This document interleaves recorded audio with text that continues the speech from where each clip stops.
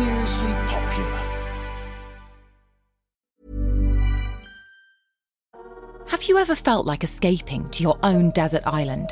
Jane Gaskin did exactly that, trading in the family home to begin a new life in the tropics. But she soon discovers that paradise has its secrets. I'm Alice Levine, and this is The Price of Paradise, the island dream that ends in kidnap, corruption, and murder. Wish you were here? Follow The Price of Paradise now, wherever you listen to podcasts. Hey, I'm Ryan Reynolds. Recently, I asked Mint Mobile's legal team if big wireless companies are allowed to raise prices due to inflation. They said yes. And then when I asked if raising prices technically violates those onerous two-year contracts, they said, "What the f*** are you talking about, you insane Hollywood ass?" So to recap, we're cutting the price of Mint Unlimited from $30 a month to just $15 a month. Give it a try at mintmobile.com/switch. $45 up front for 3 months plus taxes and fees. Promo rate for new customers for limited time. Unlimited more than 40 gigabytes per month. Slows full terms at mintmobile.com. Now, the trial of the NHS nurse Lucy Letby is continuing at Manchester Crown Court. She wept as she told the court that she was devastated at being accused of murdering 7 young babies and the attempted murder of 10 others. Asked by her defence lawyer if she'd done anything wrong, no, she replied. She told the jury that she'd only ever done her best to care for the babies. This is a podcast about one of the most anticipated criminal trials for years. It involves the most shocking of allegations: the alleged murders and attempted murders of tiny, premature babies at the hands of a neonatal nurse whose very job it was to look after them. Lucy Letby is on trial at Manchester Crown Court, accused of killing 7 newborns and injuring 10 more at the Countess of Chester Hospital in Cheshire. The jury has now been sitting for almost 9 months. The prosecution and the defence have both finished outlining their cases now, and the jury will shortly be asked to decide whether Lucy Letby is guilty or not guilty of the 22 charges that she faces. I'm Liz Hull, Northern correspondent for the Mail. I will be in court to report on the case as it develops. And I'm Caroline Cheetham, a broadcast journalist. Every week, we'll examine what's happened and bring you the details behind the headlines. This is the trial of Lucy Letby.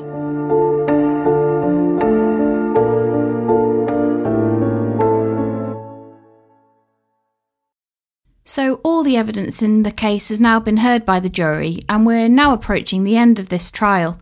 Regular listeners will know that the babies in this case are not being named for legal reasons, and the identities of their families are also being protected, so we're calling them babies A to Q. This podcast will go further than the headlines and news reports, but at times you might wonder why we aren't bringing you more detail. And that's because we can only tell you what the jury have heard, and that's to preserve the integrity of a fair trial. 7 of the babies died, 10 survived. Every one of these babies is someone's son or daughter. And the mums, dads and families of every baby are present in court, listening to every detail of how their child was allegedly killed or harmed. In this episode, we'll hear prosecutor Nick Johnson KC describe how the timings of some of the alleged attacks were strikingly similar. We'll also explain that Lucy Letby had training on the dangers of air embolus days before she allegedly started attacking babies. We'll also reveal how she allegedly used chance opportunities of babies being alone to attack them. And we'll bring you the end of Mr. Johnson's speech when he told the jury that the 7 babies who died in this case would have been well enough to go home had they not been attacked. Welcome to episode 43, No Innocent Coincidences.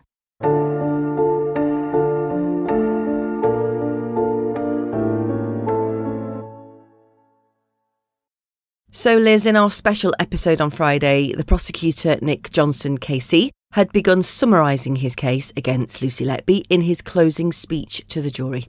Now, he spent 2 days drawing together the different strands of the case to help the jury understand what he called the patterns or connections between the babies who were allegedly killed or harmed. And he told them these connections were significant. And over the final couple of days, he continued this theme, explaining to the jury what he called the power of the circumstantial evidence in this case, and he listed a number of key similarities that he said linked Lucy Letby's alleged victims and her alleged crimes. These included babies developing unusual flitting or moving rashes when they collapsed or shortly before they died. Babies who were allegedly attacked on significant milestones in their lives. Or were found to have blood in their throats. Babies who were heard screaming uncharacteristically and in distress. Or who collapsed when the nurse looking after them was out of the room or on a break. Or when their parents had temporarily left their cot sides. Babies who made miraculous recoveries after being resuscitated or moved to different hospitals. And at least 3 of the cases were similar, Mr. Johnson said, because Lucy Letby was excited and behaved inappropriately after a child died. So what we're going to do is have a look at each of these similarities in turn and explain why Mr. Johnson says they're so important. And we're going to begin with baby A. He was the first alleged victim of Lucy Letby. And that's because Mr. Johnson said his case was significant because not long before his death, in fact, just a couple of weeks before he was allegedly murdered, Lucy Letby had completed a training course at work which highlighted the dangers of air embolus. And don't forget, in this case, an air embolus, and by that we mean an injection of air into the bloodstream, is so significant because it's how the prosecution say at least 8 of the alleged victims in this case died or were harmed. 2 weeks before the death of baby A, Lucy Letby completed a course relating to intravenous lines, and on the course, the dangers of air embolus were mentioned. Is that just a coincidence, or is that what gave her the idea? We will never know. We say Lucy Letby killed baby A with an injection of air into the bloodstream. When he collapsed, she was standing over him. She tried the same thing with his sister the following night, but miraculously she survived. Mr. Johnson said a hallmark of air embolus was an unusual rash. That was evident, he said, in the cases of baby A, baby D, baby E, baby I, and baby O. They all died. But it was also a feature, he said, in the case of baby B, baby M, and baby J. All children who needed CPR for prolonged periods, but miraculously, they survived. These rashes were variously described by doctors and nurses as a strange purpley red discoloration, mottling or blotchiness on the skin of the babies. Many of the doctors and nurses working at the Countess said they'd never seen such rashes before in their careers, or since.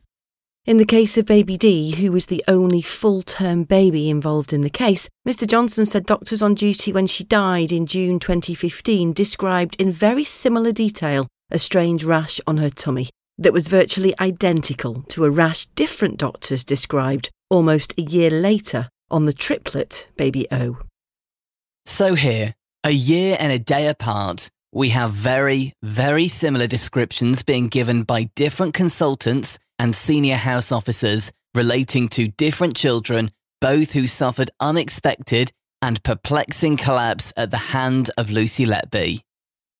Mr. Johnson then said that the alleged attack on baby D highlighted another similarity in the case, and he said she was one of 5 babies who were allegedly attacked on significant milestones in their lives. Baby D died on Father's Day in June 2015, and Lucy Letby claimed she didn't remember baby D when she was interviewed by the police. But Mr. Johnson pointed out that following her death, Lucy Letby sent a colleague a text saying, "Parents distraught, Dad screaming." Baby G, the most premature baby in the case, was also allegedly overfed milk on her 100th day of life. In the context of a neonatal unit, it's a very significant milestone. The banner was up and the cake had been baked. As a result of an incident that morning, baby G sustained a severe brain injury, which has left her severely disabled and wholly dependent on her parents. She was also allegedly attacked again on her due date. That's the date she should have been born had she not come early. Other children were also attacked on the day they were due to receive their 3-month immunisations, or on the day their parents were supposed to be taking them home. And baby G was also one of 5 babies whose cases were linked, Mr. Johnson said, by the presence of blood in her throat. Doctors spotted the blood after the children collapsed, he said, when they tried to put breathing tubes in so they could go on a ventilator. Mr. Johnson reminded the jury that prosecution experts had suggested to them that Lucy Letby had somehow attacked these children with a stiff piece of tubing or medical equipment, causing them to bleed. The most extreme example of this was the alleged attack on baby N, he said. Baby N was the baby with haemophilia, who Lucy Letby is accused of attempting to murder 3 times on 2 separate shifts, a fortnight apart, including on the day he was due to go home. The swelling in baby N's throat was so severe, Mr. Johnson reminded the jury, that a specialist team from Alder Hey Children's Hospital in Liverpool had to be called over to try to intubate him. Lucy Letby denies harming baby N and claimed she didn't see any blood in his mouth until much later. This, Mr. Johnson said, contradicted the evidence from Dr. A, who said he saw blood in baby N's mouth when he first tried to intubate him, just after 8 a.m, shortly after Lucy Letby came on her shift. Her version also contradicts Facebook messages that she was sending to Dr. A at around 11:30 a.m. that day, when she herself told him that she'd seen small amounts of blood in his mouth and nasal feeding tube, the court heard. Unexplained blood or swelling in the throat of a child is another common feature of many of these cases, isn't it, ladies and gentlemen? Remember baby C, baby E, baby G, and baby H. These are not innocent coincidences. This is the power of coincidence, of circumstantial evidence.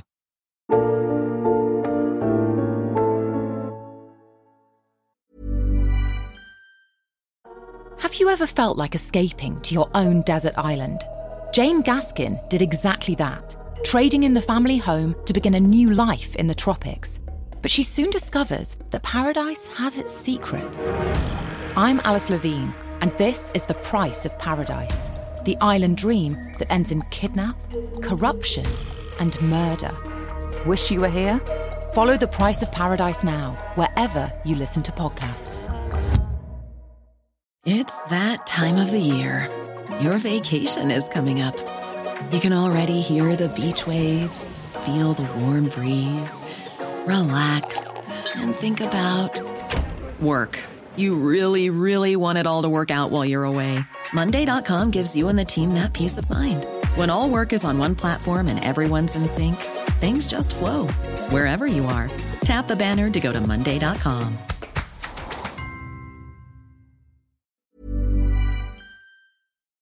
Another key similarity Mr. Johnson wanted the jury to consider was that several of the babies had been heard screaming at around the same time that they collapsed. Baby N, Baby D, Baby E and Baby I were all linked by this similarity, Mr. Johnson said. Dr. Jennifer Loughnane was the registrar on duty on the night that baby N was allegedly attacked, and Mr. Johnson reminded the court how she appeared taken aback and shocked that she'd used the word screaming in her notes when she gave evidence to the jury in person earlier in the trial. He also asked the jury to remember that prosecution expert Dr. Sandy Bowen had concluded that when baby N collapsed, it must have been from some inflicted, painful stimulus, and he told them it was similar to what happened to baby O a couple of weeks later. You know that's precisely what was inflicted on baby O 20 days later when he sustained that dreadful liver injury. That was inflicted by Lucy Letby. This event cannot be explained as some naturally occurring event. The unusual characteristic of screaming, the coincidence of the cases of baby D, baby E, and baby I marks out this event as an attack by Lucy Letby. Mr. Johnson then described Lucy Letby as an opportunist. He said she targeted babies when they were alone, when nurses caring for them were on their breaks or helping to give medicine to other children, or when their parents had left their cot sides to rest, to eat, or to look after their other children. He said baby N was one of 8 children in the case who were allegedly attacked when the nurse assigned to look after him had nipped away from his cot side temporarily. He then said one of the 3 alleged attacks on baby I also took place when a similar opportunity arose. She was a premature baby girl who Lucy Letby allegedly tried to kill 3 times before succeeding on the 4th attempt in October 2015. The second time she was allegedly attacked was in the early hours of October the 13th, when her designated nurse Ashley Hudson had nipped to a different nursery to help a colleague. When she came back, baby I was very poorly. And Mr. Johnson described this as the seeing in the dark event. The next thing she remembered was the appearance of Lucy Letby in the doorway and Lucy Letby pointing out that baby I looked pale. Lucy Letby was about 5 or 6 feet from the cot at the time. Nurse Hudson switched on the light, pulled back the canopy, and realised immediately that baby I was in a very poor condition. She described her as being incredibly pale, almost white. She was floppy and gasping dying breaths. Nurse Hudson told the jury that Lucy Letby could not have seen baby I from where she was standing in the doorway, and you might remember that a picture of her cot and the lighting in nursery 2 was reconstructed by the police and shown to them. Mr. Johnson reminded them that when he asked Lucy Letby about this, she insisted she had more experience than Nurse Hudson. She'd said, "I knew what I was looking for," before quickly correcting herself by adding "at." Lucy Letby then appeared flustered and asked the judge for a break, saying she was finding it hard to concentrate on all the dates. But Mr. Johnson questioned the credibility of her answer and whether, in fact, the pressure of giving evidence had finally got to her. Dates had nothing to do with what was being asked about here, did it, ladies and gentlemen? You saw Lucy Letby give that evidence. You heard what she said. Did she make an innocent mistake, or did something else slip out under the pressure of the witness box? We say that on that night, the reason she knew baby I was in extremis was because she had caused the problem.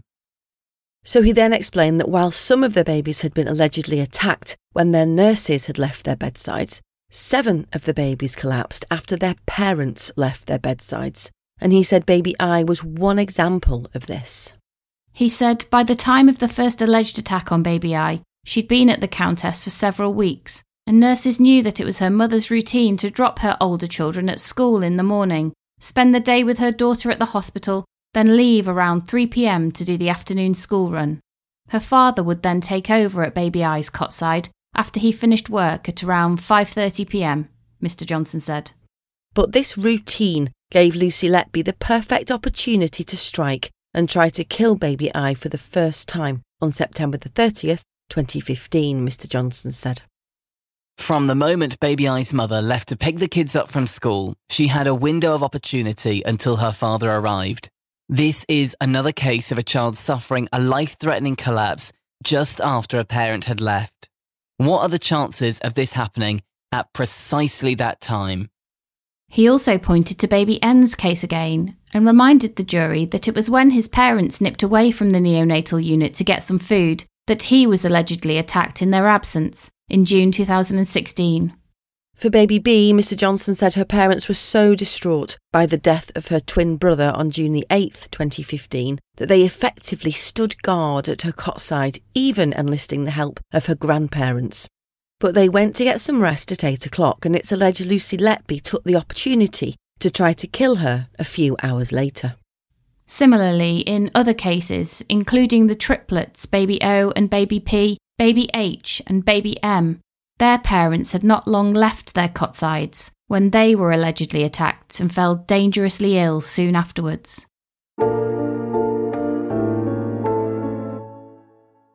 So, Liz, the other similarity Mr. Johnson wanted the jury to know about was the babies who collapsed and almost died before making a miraculous recovery, and he highlighted baby M's case as one of these. He said this was a connection between at least 8 of the babies, including 4 who survived initial attacks by Lucy Letby, but later sadly died by what he called her determined hand. It's the prosecution case that this phenomenon, babies making rapid recoveries shortly after being close to death, is also a feature of air embolus. In baby M's case, Mr. Johnson reminded the jury, doctors were about to stop their resuscitation efforts after fighting to save him for half an hour when his circulation suddenly and inexplicably returned and he was brought back to life. Dr. Jayaram had a difficult conversation with his parents before he suddenly recovered. A miraculous recovery. CPR was stopped and Dr. Jayaram said, "I wasn't sure what we had done to suddenly make him better." He couldn't explain what had caused the collapse and why baby M suddenly got better. At least 4 of the children also made similar rapid recoveries, after they were moved out of the Countess to more specialist hospitals, Mr. Johnson said. Finally, Mr. Johnson reminded the jury of some of what he called Lucy Letby's bizarre and inappropriate behaviour following the deaths of 3 of the babies in the case: baby C, baby I, and the triplet baby P. In baby P's case, the jury were told, Lucy Letby appeared animated and excited after his death when she asked his parents if they wanted her to make a memory box for their son, like she'd done the day before for his brother, baby O, who she's also accused of murdering. In baby I's case, her mother described Lucy Letby smiling when she interrupted her and her husband bathing their daughter who had just died. She also sent them a condolence card on the day of her funeral and took a picture of it while she was on duty in the unit. The photograph of the card was still on her phone more than 2.5 years later when she was arrested by the police, Mr. Johnson said. Lucy Letby's behaviour in the aftermath of baby I's death was bizarre and inappropriate. She was excited because she'd killed yet another child, she revelled in what she had done, and she enjoyed the anguish and distress she had caused. Her voyeuristic tendencies drove her to look up her mum on the internet. She inflicted pain on baby I on more than one occasion and ultimately succeeded in killing her. Having killed her, she wrote that condolence card and took a photograph of it. It was still on her phone when it was seized by police. In baby C's case, it's alleged Lucy Letby repeatedly interrupted his parents by going in and out of the family room on the unit for no reason when they were cradling their dying son. They were shocked, his father told the jury, when she wheeled in a cold cot and allegedly told them, "You've said your goodbyes, do you want to put him in here?" Mr. Johnson asked the jury, what was the attraction of that room at that time for Lucy Letby? If this was an isolated occasion, you might not read too much into it. But when you hear similar occurrences happening at different times involving different people, saying in effect the same sort of thing, it is not innocent coincidence. So late on Thursday afternoon, Mr. Johnson finished his speech by summing up, in just a couple of simple sentences, the prosecution case. He told the jury it was now up to them to decide if they were right. We say that if Lucy Letby had not sabotaged them, baby A, baby C, baby D, baby E, baby I, baby O, and baby P would have all gone home. But Lucy Letby murdered them, and she tried to murder baby B, baby F, baby G, baby H, baby J, baby K, baby L, baby M, baby N, and baby Q. That's our case, and you will let us know if we are right.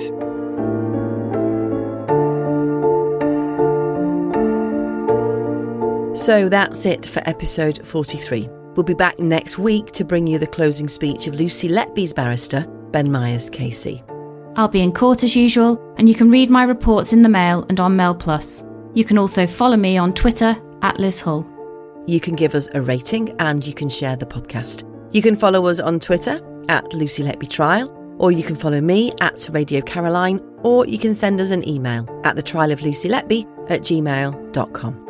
See you then.